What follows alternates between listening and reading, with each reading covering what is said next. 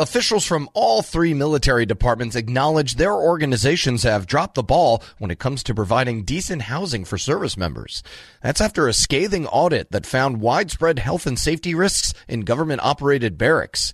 Defense officials say they're working to solve the problem, but after years of underinvestment, it'll take time to improve living conditions. Details from Federal News Network's Jared Serbu. In site visits to military barracks, the Government Accountability Office found problems like overflowing sewage, mold and mildew, broken locks and air conditioning systems, and numerous other ways unaccompanied housing falls short of DoD's own facility standards. And Elizabeth Field, GAO's Director for Defense Capabilities and Management, says the military services likely don't even know the full scope of the problem. Military barracks are used to house our most junior enlisted service members, many of them teenagers fresh out of high school. Unfortunately, because of this, we found that many, although not all, department officials have chosen not to obtain their input about the quality of their housing. According to these officials, this demographic group is so unreliable in terms of completing surveys or replying to email or telephone inquiries that it isn't worth trying to solicit their opinion. Other officials told us that the condition of barracks is not a key factor in military retention and therefore doesn't merit inclusion as a topic in already lengthy surveys. What we learned, however, is that these service members have a lot to say and are eager for someone to listen. In addition to the physical inspections, GAO held listening sessions at a dozen installations. At all 12, service members said they had concerns about health and safety, bad enough to affect their mental health. Senior enlisted leaders at 8 bases said the same thing. We heard from residents of barracks that because they are so uncomfortable in their barracks rooms, they have a hard time sleeping. They're tired on the job. They don't feel like they can perform and focus on the work that they have to do. We also heard from first sergeants who are responsible for training these junior enlisted service members, and they say they told us specifically that sometimes they take it easier on them in training. They will cut back the length of runs or the specific drills they're going to put their service members through because they know they're going home to the barracks at night. So clear readiness implications there. Defense officials say GAO's findings didn't come as a surprise. Carla Colson is the Deputy Assistant Secretary of the Army for Installations, Housing, and Partnerships. I think it's through many years of not looking closely at the deferred maintenance, at investments. And so now we are, in effect, playing catch-up. And this is not the report, frankly, was not news to the Army. We're well aware, and our leadership, from our Secretary, our Chief of Staff, on down, are focusing very clearly on quality of life, and barracks is a piece of that. The Army is by far the biggest operator of government-owned barracks. Out of 9,000 buildings across the military services, the Army owns 6,700 of them. Colson says 23% are in poor or failing condition, and the Army is now spending about $1.2 billion a year in restoration and modernization funds to improve their condition. According to GAO, though, across the military services, there is a deferred maintenance backlog of about $137 billion. And Field says that's likely an underestimate because DoD doesn't have reliable data on the true condition of its barracks, even though each one is inspected every 5 years. So, for example, we went to a facility in the D.C. area that had a score of 86 out of 100, which sounds pretty good. That facility had a quarter of its air conditioning broken. So a quarter of residents had no air conditioning, and yet it still had an 86. And this happened again and again where we would go to installations and the scores just did not make sense. We tried to figure out what's going on. Why is this a problem? And we identified a few issues. One, the frequency of assessments was likely not enough. Right now, the DoD standard is every 5 years. Consistently, installation commanders told us 5 years is not frequent enough. And in some cases, they weren't even doing them that frequently. So that's a problem. Another one is the number of systems that they're assessing. There are 13 building systems that they're supposed to be assessing. In some cases, they don't always do that. Another is the training of the inspectors. They may not have training. There's no standard right now. Some services like the Air Force do have standard. They hire personnel with expertise to do the inspections. Some services do not. Some take a centralized model where the same team will go out and inspect various barracks across the services. Others have a decentralized model. So we have a recommendation to DoD to reassess everything from requirements for frequency to standards to inspector training. Robert Thompson, the Principal Deputy Assistant Secretary of the Navy for Energy, Installations, and Environment, says in the wake of the GAO report, officials from the military services and the Office of the Secretary of Defense have started re-examining those standards and whether they're the right ones to use for living spaces. There needs to be a standard for livability, right? There needs to be a plain-eyed, clear-eyed view of what the standard is for this place to be dignified, safe, and comfortable.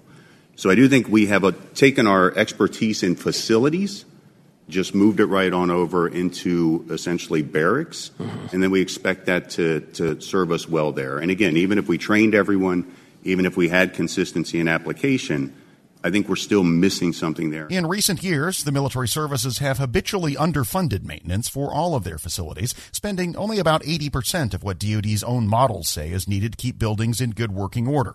But even within that larger underfunded pie, barracks have tended to get the short end of the stick. Field says the same is true for military construction funding. A lot of times, even though installations know they need funding for constructing new barracks, they don't feel comfortable requesting that funding because they know it won't compete well against other requirements, and so they don't put those requests forward. It really is a matter, though, of chronic underfunding at the DoD level, not on Congress's part. Eventually, if you don't fund sustainment enough, you're going to need to build an entirely new barracks, which means you need new MILCON, military construction funding. And eventually, if you don't do that, you're going to have to spend money on basic allowance for housing to get service members to live in the economy because you just can't find a place for them to live. So I think it's a combination of that chronic underfunding and neglect, but also that lack of accountability. I think there has been a cultural perspective within the department that part of being in the military is toughing it out.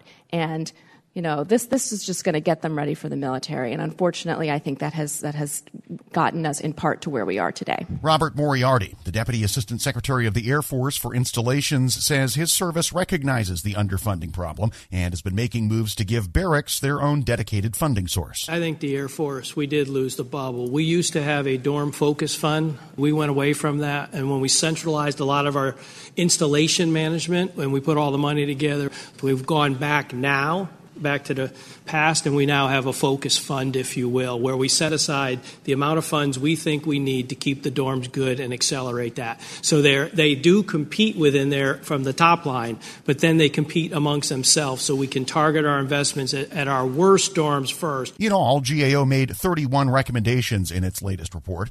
DoD concurred with most of them. But Field says Congress may want to consider enacting those recommendations into law because it's not the first time DoD has agreed to implement fixes as the problem continues to worsen. She says GAO brought some of the same issues to the department's attention during audits 10 years ago and 20 years ago. If we don't see the department implement all 31 of our recommendations in a meaningful and timely manner, I would encourage you to consider putting those recommendations into legislation to make them statutorily required. That is something that has happened with privatized family housing, and I think that has been effective. I will note that the department concurred with most of our recommendations, but in some cases there were partial concurrences and statements that they've already implemented the recommendations, and so they're good. They're not good. Jared Serbu, Federal News Radio, part of the Federal News Network. And you can find more of Jared's reporting at federalnewsnetwork.com.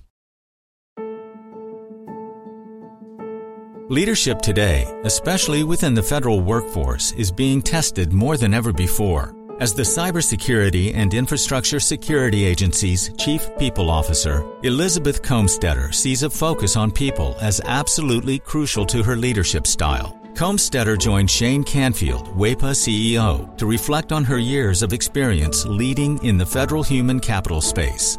Hello, and welcome to the Lessons in Leadership podcast. I'm your host, Shane Canfield, CEO of WEPA. Today I'm joined by Dr. Elizabeth Comstetter, Chief People Officer at the Cybersecurity and Infrastructure Security Agency. Elizabeth, welcome. Thank you. Great to be here. In your current position at CISA, one of your responsibilities is ensuring a people-first culture. Explain what that is, and what's the role of leadership in creating and shaping that culture?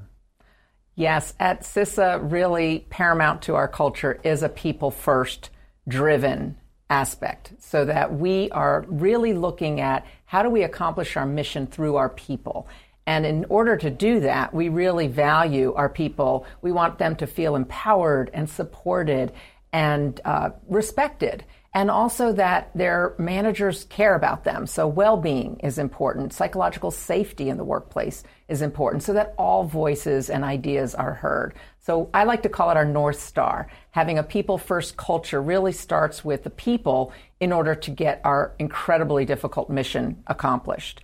In terms of leadership, which is a great question, I think we all know that culture is really driven by leadership and the behaviors that we allow and we reinforce in our leaders. So we really work at making sure that our leaders are bringing out the best in their people every day. So again, that they feel they can bring their voice, especially an opinion that might not go along with the majority of a group, so that we get that diverse perspective, we get those different ideas and experiences. And that's really where we find that it's important that leaders are purposefully bringing out their talent on their teams to enable our mission. Yeah, excellent. We're going through a culture project at our work now. Oh, great. Yeah, it's been 6 months in the making, and it's going really well, but it is work. Yes. And it requires from the top down. So I'm also involved in that. I hear you. Great. Throughout your career, you piloted many different talent management programs, including at NASA, the CIA, the FBI, just to name a few, and you have an amazing career. What have you learned, or how have you might have changed along the way in creating and leading those programs? Yes, and I am so honored to have had a career in public service across multiple federal agencies, always in the realm of human resources and workforce performance. And I think because I study organizations and people in them, I've come to realize, particularly in the federal government, that many of our programs are really grounded in the industrial era thinking, that this is organizationally structured in a hierarchy with boxes and lines on charts, with the center being around jobs and what do we need to get this job done in terms of skills and training. And what I found is that we're really not in the industrial era anymore, where we would promote the smartest people who knew that work, and they would then tell the people on their team how to do things and oversee that work.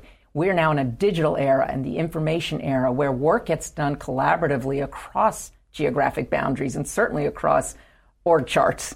So we like to call it networks or hierarchies, and we really need to, again, unleash people so they can find those other people who are working on similar problems or have the right ideas. And so I really like to think of our work now in the talent programs being human-centered. It's more about the user and the experience than about the rules and regulations. So although we have to have rules and regulations, certainly in human resources, is that person experiencing what they need and getting what they need for their role at that time? So not so much on the job, but on the person. So for example, we're recruiting. What's the applicant experiencing? Because if they're not having a good experience with our organization from the time we're recruiting them, they're going to go work for somebody else. Same thing with like first-time supervisors. We know they need certain training, but telling them to sit in a class for 1 week and then hope a year from now they'll remember what they learned to apply, that's not really human-centered. The human-centered is, what do they need when they need it? And building modules or just-in-time training and bringing that to the people, to that user as they need it. So that's really, I think, the most important focus of talent programs today in this era, to enable the workers to be the best they can be in their roles. Excellent. New thinking. This is always an interesting question. Has there been a time when, as a leader, that you've made a mistake? And what is that? And I think most important, what did you take away from that? What did you learn from that? Well, I kind of chuckle because I think as leaders we have to learn to recognize our mistakes, admit our mistakes, and that they are opportunities to learn. And so I've had to do my own self-reflection on making mistakes and when things don't turn out the way that I expected them to. Makes me think of a time when I was at the Transportation Security Administration and I was a supervisor, and I was really embroiled with my program. I was the technical leader of it. I understood it. I'd run it for years, and I was making a briefing for a decision that had to be made about this program. that was very near and dear to me. And I presented the briefing to one of the very senior people in the agency, and I think there are about 20 people in the room. And I had gone through the briefing, answered all the questions, and that leader then said, okay, I'm going to go around the room and get everybody's opinion, and then everybody gets to vote, which kind of set me aback because there were people in that room that didn't have any technical knowledge about my program. She even turned to the executive assistant there, taking notes on the meeting, and said, go ahead, and I want to hear from you. And I realized, in hindsight, I had stopped listening. I had been in transmitting all of my knowledge and what I saw to be the right way, and I was not listening to different perspectives in the room because I didn't value that they were bringing any kind of input to this particular decision. And it didn't go as I had hoped, and I left very disappointed and was busy blaming the senior leader and how that meeting was conducted, that she let all these people have opinions when they didn't know, in my mind, didn't know what they were talking about. And so in reflection on that, I realize, and now as I've moved into more senior leadership positions, I realize that was a mistake, that it actually is really important to listen, especially to people who have different perspectives or at a different point in the career, not just the people who know the program or the technical really well. And so that was a mistake I made, and I realized in my own sense I wasn't listening to very different opinions, and I probably should have, because I would have learned more about what was needed for this program going forward than just leaving getting upset that it didn't go a certain way. So I've really practiced active listening. I've practiced making sure there's very different people on teams and certainly on committees or councils, that we need early careers, people new to the agency, people who haven't walked in the shoes of the technical workforce, because they're asking questions we need to hear for these programs to be successful. Excellent. Your career in talent management means your work is very closely tied to people. And even your title, Chief People Officer, what does that mean to you to be a leader in the federal system with that focus? Isn't that a great title? I just love the title Chief People Officer, and I think it's my dream job, really, to be focused on people and culture and the workforce strategy for the whole agency. And I'm just so excited to be at CISA at this point in time. We're only 4 years young as an agency, so we're really still creating who we're going to become as an agency and what is our culture and what kind of people and talent do we need to be sure we have to be successful. So it's very exciting for me to be in this role with a intentional focus on culture, because it's one of those things, if you leave it to chance and you kind of hope it goes the way you want it to, it probably won't. So by building programs, including leadership development programs, including any kind of training and learning and career growth and engagement programs and listening programs, that's what's really key for, I think, for our agency, and particularly me in this role. I think in the federal government, we got used to doing annual survey, the Federal Employee Viewpoint Survey that OPM, Office of Personnel Management, runs every year. So we would do a survey and we'd read it and we'd say, oh, this is the opinion of our people. And then we would do action plans, and then we'd roll out certain activities that we would hope would increase engagement. In this era, you can't do once a year and understand what your employees' experiences are, what they need, what's working well, and what needs to improve. We need active, ongoing listening programs. So one of the things we're doing at CISA is having more pulse surveys, having more focus groups and what we call sensing sessions, expecting our leaders to have office hours where anybody can come and just talk about what's going well, what do they need, how are things going, because we feel like it is an ongoing need to hear from our people. And I think in this role and over the years of serving, I've also realized there's never a one-size-fits-all. You know, we think certain people need certain things at certain times in their career. There's no one-size-fits-all. Neither can we also customize everything to every individual. So there's got to be a sweet spot in building really great talent programs, but also, like I said, thinking about, can we do this in modules? Can we make it a menu? Can we do it just in time as people need it so they can practice the new skill or knowledge in their role? So I think we have such great opportunity, again, with the technology that enables us to really focus on how we connect people with their work and their team to get things done in very new ways. This is always an interesting question. Is there a figure, either from your personal life, your past, somewhere in history generally, that inspired you, your leadership style, how you view leadership? There are many figures who have been very inspirational to me, but there is one that sticks out, and that's my mother, Paula Brownlee, who has been a very inspiring leader to me all my life. And I think because, first and foremost, she had a strong family and a strong career, and that's something I always wanted. And I saw her first as my mother, but then I also saw her as a leader in her career and in academia, which was her chosen field. But I always knew her family came first.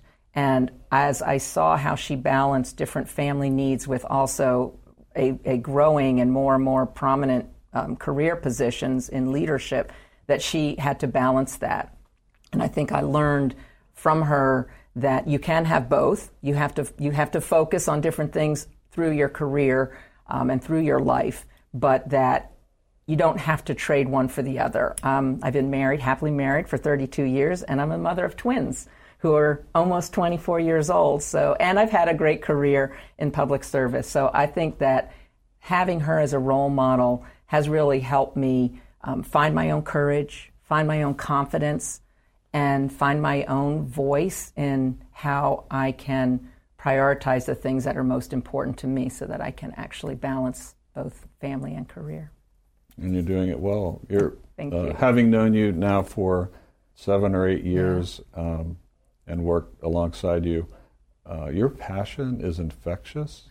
Thank you. Your intelligence and the thoughtfulness with which you approach all of these issues, it's an honor for you to be here, and thank you for your time. Thank you very much. I'm Shane Canfield, CEO at WEPA, and until next time, have a great day.